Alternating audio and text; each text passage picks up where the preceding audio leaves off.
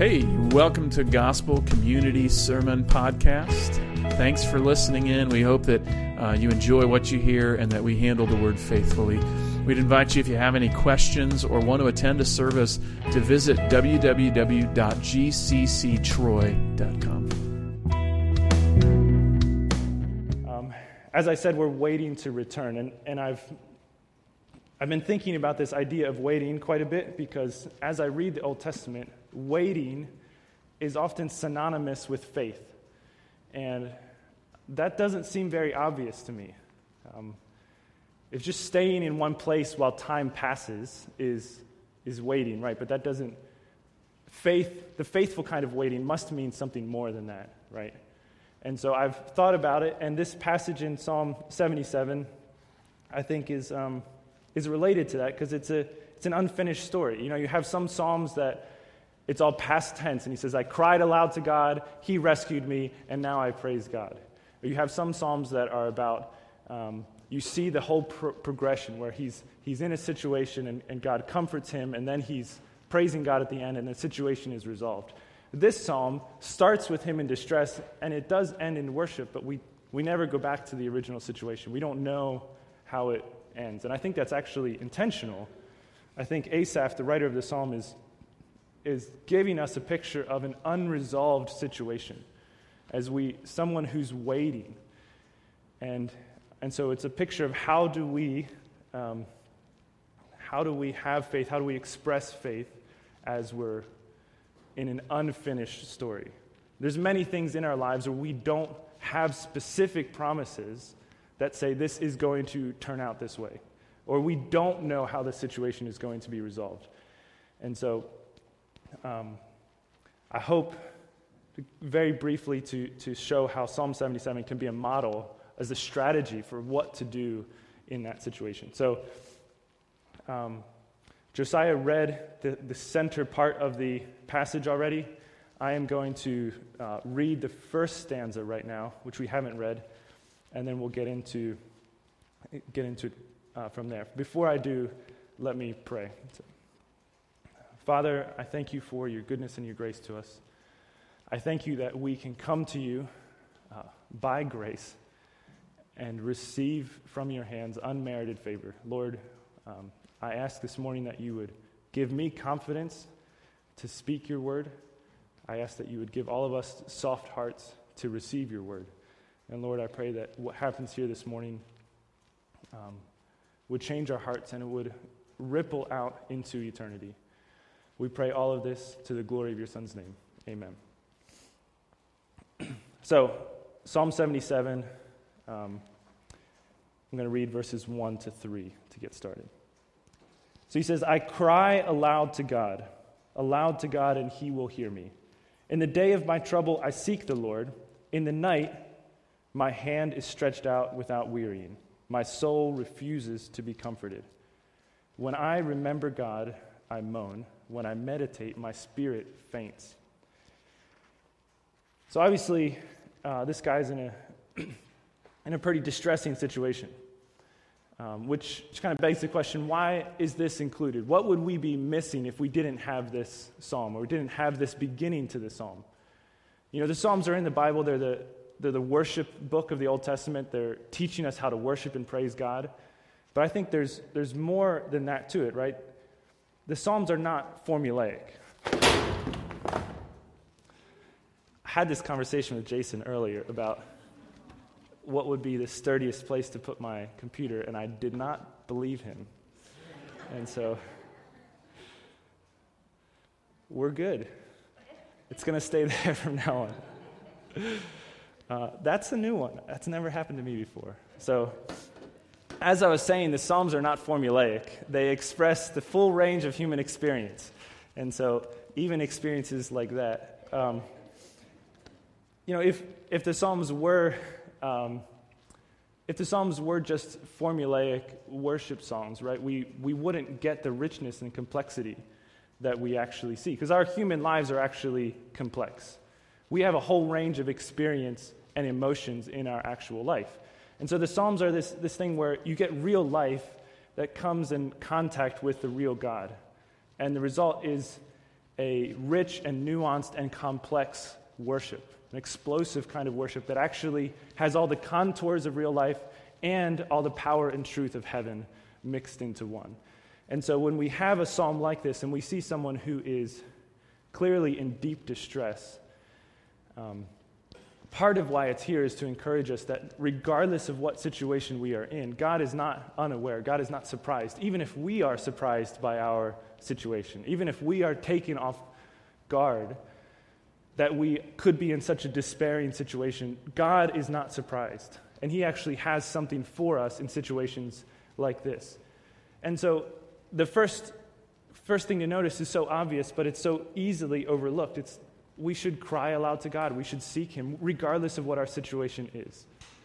How often do we actually miss out on what God has for us? We miss out on the peace and the joy that God has for those in Christ because we simply don't take that first step of seeking him. We have this attitude of, well, I'll handle this one on my own. I think it was John Newton that said something like, we grow weary of relating to God by grace. We grow weary of relating to God solely by grace. So we know, yes, you carried me through so much. I know you saved me by grace, but in this situation, can I at least just get a participation trophy? Like, can I get some credit? Can I do something for myself here? And so we enter into these situations, and although it's obvious, we don't do this first step of seeking the Lord. And perhaps you're here this morning and you're like, that's not my current situation. Maybe I've had that in the past. I only have like mildly distressing situations in my life at this moment. You know, I actually for a long time really struggled with passages like this because I considered myself someone who didn't really have much suffering in my life. And so I'm reading the Bible and there's all these passages about suffering. And I'm like, I've never experienced that. I haven't lost someone close to me. I haven't had a serious illness. I haven't had irreparably broken relationships. And I know a lot of people around me that have, and so it feels wrong to apply the word suffering to anything going on in my life. And so the reason I bring that up is going to China solved that problem for me. Not because we had a lot of acute, severe suffering, although Sarah and I did walk through some deep waters.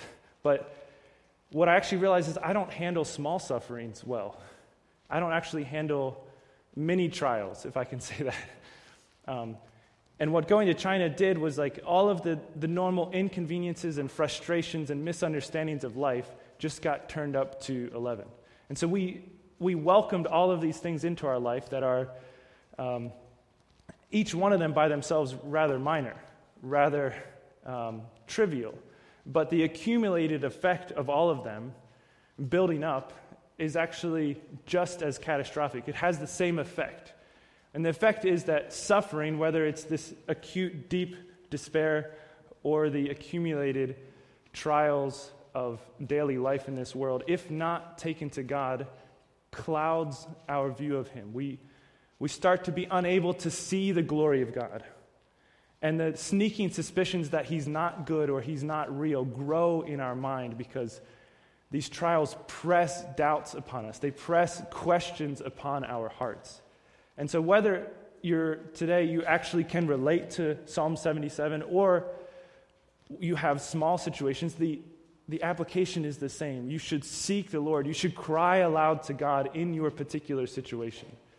And so I learned that in China, not only because we exposed ourselves to more of that kind of trivial, small suffering, but because I also recognize that being out of my normal context, that I don't run to God, because all of the things I normally ran to were taken away.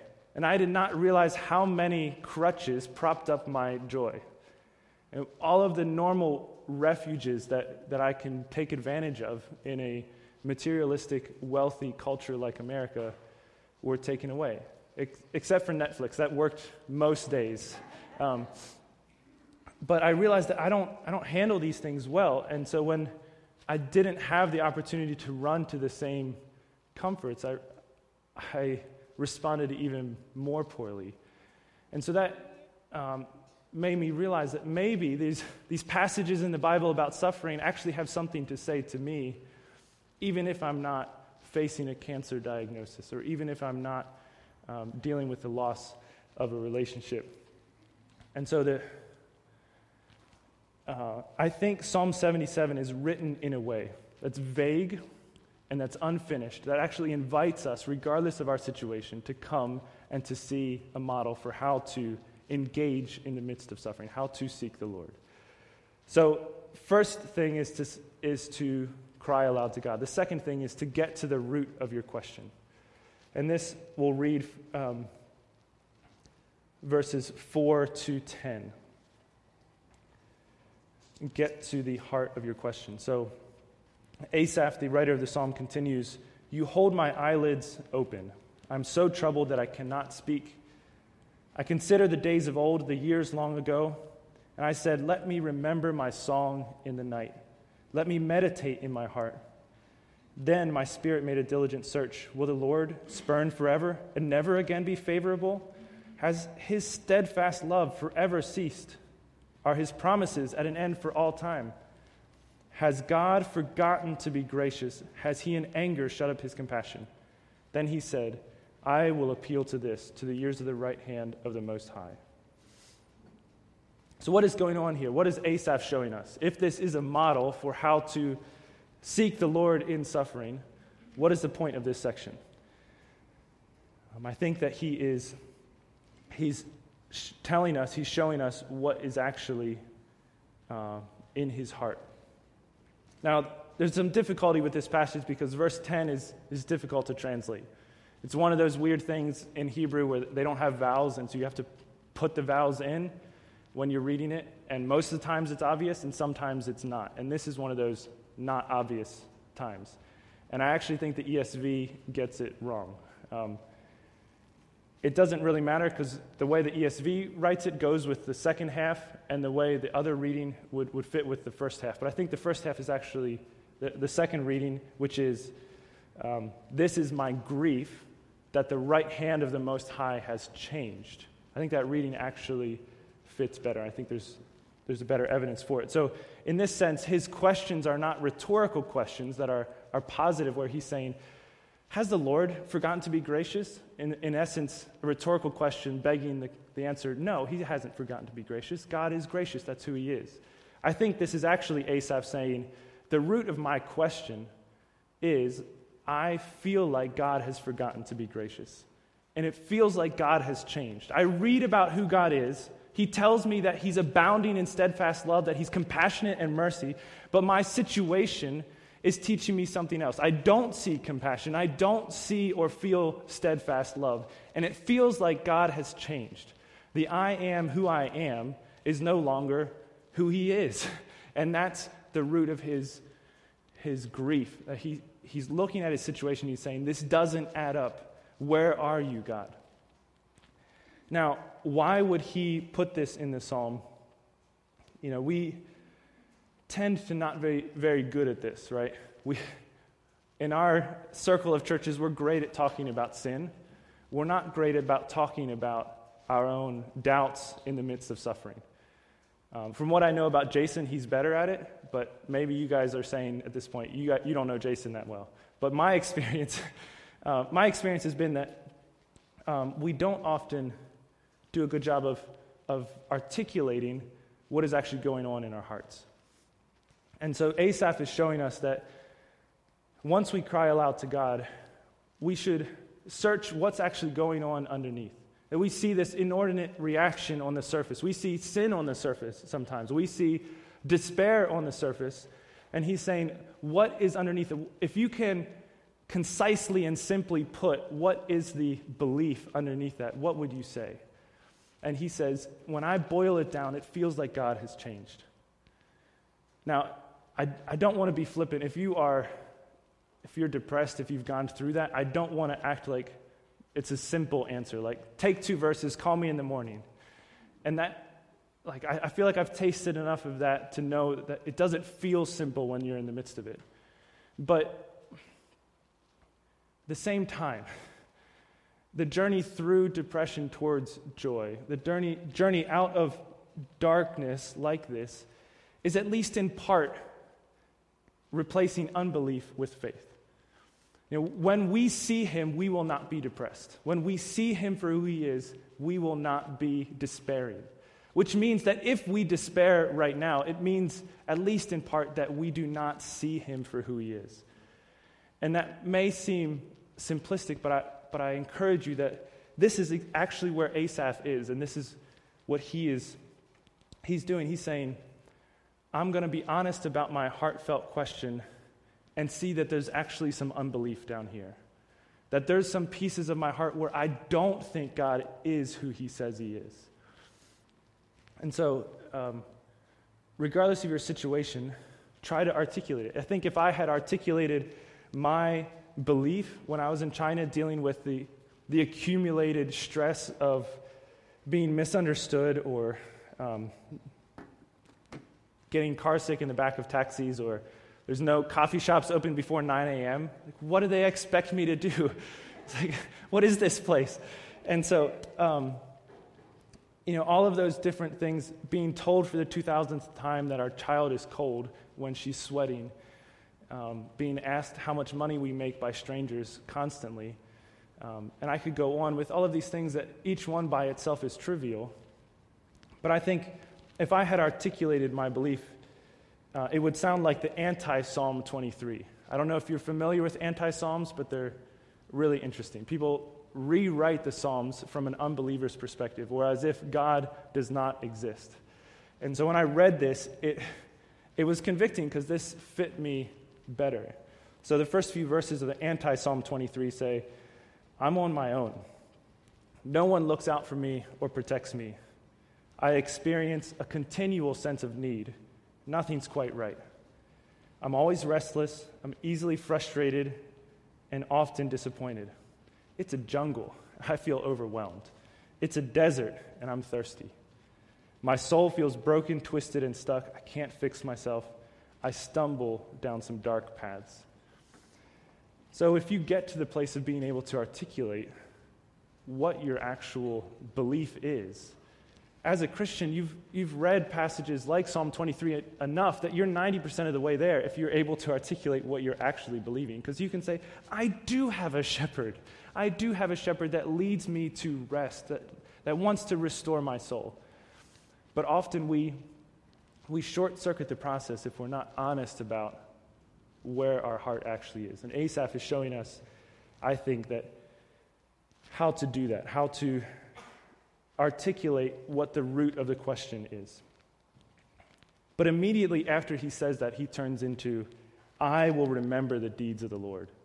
And this is the heart of the psalm. This is the power, where he goes from crying aloud to God to getting to the root of his question, and now he remembers who God is. Again, this seems obvious, right? This is Christianity 101. We remember.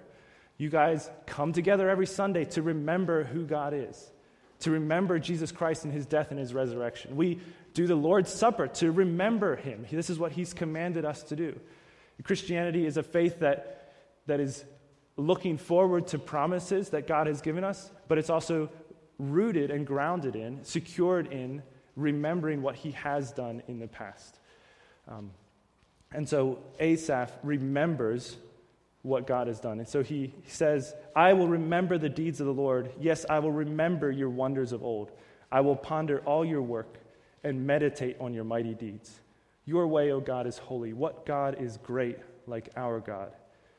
You are the God who works wonders. You have made known your might among the peoples. With your arm redeemed your people, the children of Jacob and Joseph. And so,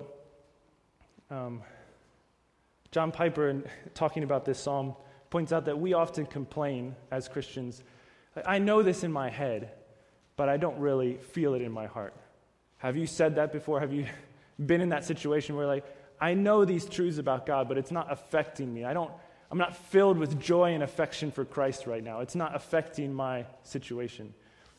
And he says, look at what Asaph does 4 times in 2 verses. He says he remembers, he meditates, he ponders. This is not a flippant, I know God's in control. but that's not affecting my heart right now. He's actually doing the work of thinking deeply, of spending time, of lingering over these truths, of working them into his heart, so that his doubt and his questions, his despair is actually overwhelmed with worship. Again, his situation is not resolved. We don't know what happens, but we do know that he ends this psalm with this powerful moment of worship, recounting what God has done in the Exodus. And it's interesting because it seems that Asaph's situation makes him feel hopeless and powerless, right? He's longing for something. It's a prolonged situation. He's saying, how have you forgotten to be gracious? Will your promise to be at an end for all time? And so it seems like this is a long, drawn-out thing that's making him feel like, I don't think this will change. I don't feel like I have any power to change this situation. And Asaph goes to a point in history where the people of Israel had the Egyptian army on one side and the Red Sea on the other side, and they felt hopeless and powerless. And God had come and he had promised things to them. He said he would rescue them. And in that moment, the people are trapped between death and the water, and they're saying, God, have you changed your mind? Have you changed? You just brought us out here to die. And Asaph is saying, in that situation, I remember that God was faithful, that God actually did something miraculous, and he made a way where there was no way. And so in my situation, I can remember that I have a powerful and faithful Redeemer God. So his meditating is actually tailored to his particular situation. It's not just random. There's something particular about who God is that he's focusing on. Now, we are told to do this in the New Testament, right? This is not new information. Now, 2 Corinthians 1 has become really dear to me. It's an amazing passage of Paul in the midst of trial and explaining how he learned to rely on God. So he says, I don't want you to be unaware, brothers, of the hardship that I experienced in Asia. I thought that I had received a death sentence. So Paul is saying, I thought I was going to die. I thought I was facing death. And a few verses later, he says, this happened so that I would rely not on myself, but on him who raises the dead. So Paul's situation is that he's facing death, and the thing that he remembers about God is that God raised Jesus from the dead and promises resurrection for us. Now, Paul has written books about this. This is not new information for him. But in the moment of his trial where death seems imminent, he actually needs to remember it. Do you think that Paul just had this oh, Jesus resurrected from the dead, what am I so worried about? Do you think it was that quick? Do you think it was that simple for him? I don't think it was. I think that he probably wrestled with it. There's a scholar named Ben Myers who's done some work recently on how the church fathers would have understood the death and resurrection of Christ. And as I listened to it, it made me think that this probably is what Paul was thinking as he was facing death, what he actually worked through his mind. So Ben Myers says that the church fathers understood it something like, we identify with Adam, right? We are somehow connected with him in our humanity, which means that we all die, because in Adam all have sinned and all die. And Paul knew this, right? So he knows that as he's facing death, it's not an uncommon, it's not a new situation. And he also knows that God seeks to save his people from death. But God is the source of life, right? God is the one who spoke life into being. So how could life itself, the spark of life, somehow enter into death where we're in bondage to death? It's impossible, because it's humans who die. It's not God who dies. It's impossible, right, for God, who's the one whose life in his very essence, to enter into death to rescue us. Unless that he became human, and as if his human flesh was a door through which God, the author of life himself, could step down into death. So Jesus descended from heaven down onto the earth, not just to be a man, but to descend even lower, to walk every step down into Sheol. And as his body was ripped apart, the author of life himself entered into death, and the door slammed shut behind him. And in that moment, death discovered that he could not hold this Jesus. Death discovered that he did not deserve to die. Death discovered that life itself from inside the tomb would break death. And on the third day, we see Jesus coming out, and we realize that he's not alone, that he went into death to carry his bride out of death. And so all those, like Paul and like us, that are willing to be carried by our Savior Jesus will be carried out of death on that final day. Not just back up into this world, but all the steps back up into the presence of God, higher than we could even imagine, so that we realize these tents, they are momentary. And death is just a doorway. It is still a reality for us, but Paul must have realized that Jesus, that God, the one who raises the dead, is reliable. I can rely on him because he raised Jesus from the dead. And so that's something what I think that Paul would have been remembering and pondering and meditating as he is facing death himself. I think for me personally in our time in China, not only Psalm 23 and passages like that, but 2 Corinthians 4 has been powerful to me. So my unbelief in some degree is that I think I deserve a certain amount of frustration-free, pain-free, productive days. And so when I am inconvenienced, when I am misunderstood, when I feel very unproductive, I feel like God has let me down, and then I think, this is pointless. What are we even doing here? And 2 Corinthians 4 tells us that we have a treasure of the gospel, but it's in a jar of clay. And why should a jar of clay expect to be treated with respect and dignity? In fact, Paul says that we are daily given over to death, which I resonated with living in China. There's a lot of moments where it felt like daily being given over to death. But what I needed to remember was that as death is at work in us, it's so that life is at work in other people. So we have this exchange going on, that we willingly put ourselves in the way of adversity and affliction so that we can communicate the gospel of Jesus Christ, so that life can be at work in other people. So we willingly experience suffering. Suffering is not something to be avoided necessarily. Suffering is actually necessary as we make this exchange of our death, dying to ourselves daily so that others may live. But why would a Christian be willing to make this exchange? Well, because Christ has made this exchange for us. Death has worked in him so that life could be at work in us. And not just momentary life, eternal life. So as we go through, whether it's mini trials or mega trials, we can say with Paul, these are light, momentary afflictions, not worth comparing with the eternal weight of glory that's being stored up for us. And that's what I needed to remember, that all of these things, they have a purpose. All of these mini trials that accumulate and cloud my view of God, they have a purpose. They're actually part of my mission, that if I were to avoid this pain and frustration, I would actually be avoiding the very thing God has called us to. So what is it in your situation? What is the thing that speaks to your particular concoction of affliction and adversity? From what angle do you need to look at redemption? What do you need to remember about who God is and what he's done that speaks to and corrects the unbelief in your heart? Where has suffering and trials and just the exhaustion of living in this world pressed doubts and questions upon your mind that you no longer see him clearly for who he is?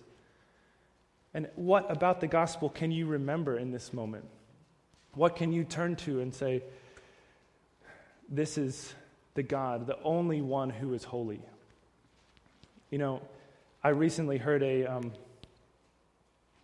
illustration about faith that is so good, I just have to use it as well. And so I'm not even going to pretend that that I'm not ripping this from someone else. But it's so good and so helpful for me in this situation. If you go to the doctor and he tells you you have hypertension and you have diabetes and you are at risk of having a heart attack and stroke, and actually, if you continue eating red meat, it's very likely that you will experience a catastrophic heart attack or stroke. Now, he shows you data. He shows you the data about your own body, and he shows you about people who are in your situation. It says, if there's no dietary change, this is what's likely to happen. In this percentage of cases, this is what will happen. And you're convinced by the evidence. You see the evidence clearly. Now, you go to your friend's barbecue, and you see with your eyes steaks on the grill and sausages on the grill, and you hear them sizzle with your ears, and you smell this heat and fat and protein coming together to make something delicious. And for a moment, you think that you can even taste it. And you say in that moment, did the doctor really say that if I eat of it, I will die? And what is faith in that moment? If you believe the doctor, what do you have to do? You need to think. You need to think about the evidence. You need to remember what he said. You remember what is actually true. You see something with your eyes. You smell something, you hear something, but you need to remember the evidence. And that's what Asaph is doing. Suffering, whether it's mini trials or mega trials, presses questions upon us that makes us forget who God is. And this is Christianity 101. This is not new information, but it's so often we miss out. We don't make that head to heart transfer because we don't take the time to think and remember. So what is it that is pressing upon you? What is clouding your view of who God is? I don't know what your particular situation is, but I know that there's something about who God is. I know that there's something about what he's done, particularly in the gospel, that speaks to your situation, that will turn your eyes to him, and your doubt, your despair will be overwhelmed into worship sooner or later. Let's pray together. Father, I thank you that you have descended into the grave for us, that death worked in you so that life could be at work in us. Father, I pray that all the truths of the gospel, of what you've done on the cross, would be real to us so that we would see you for who you are. Lord, if there are people here this morning who are despairing, who are in a dark pit of despair, I ask, Lord, that you would come to them through your Spirit, comfort them, restore their souls. We pray this, Lord, in your Son's name. Amen.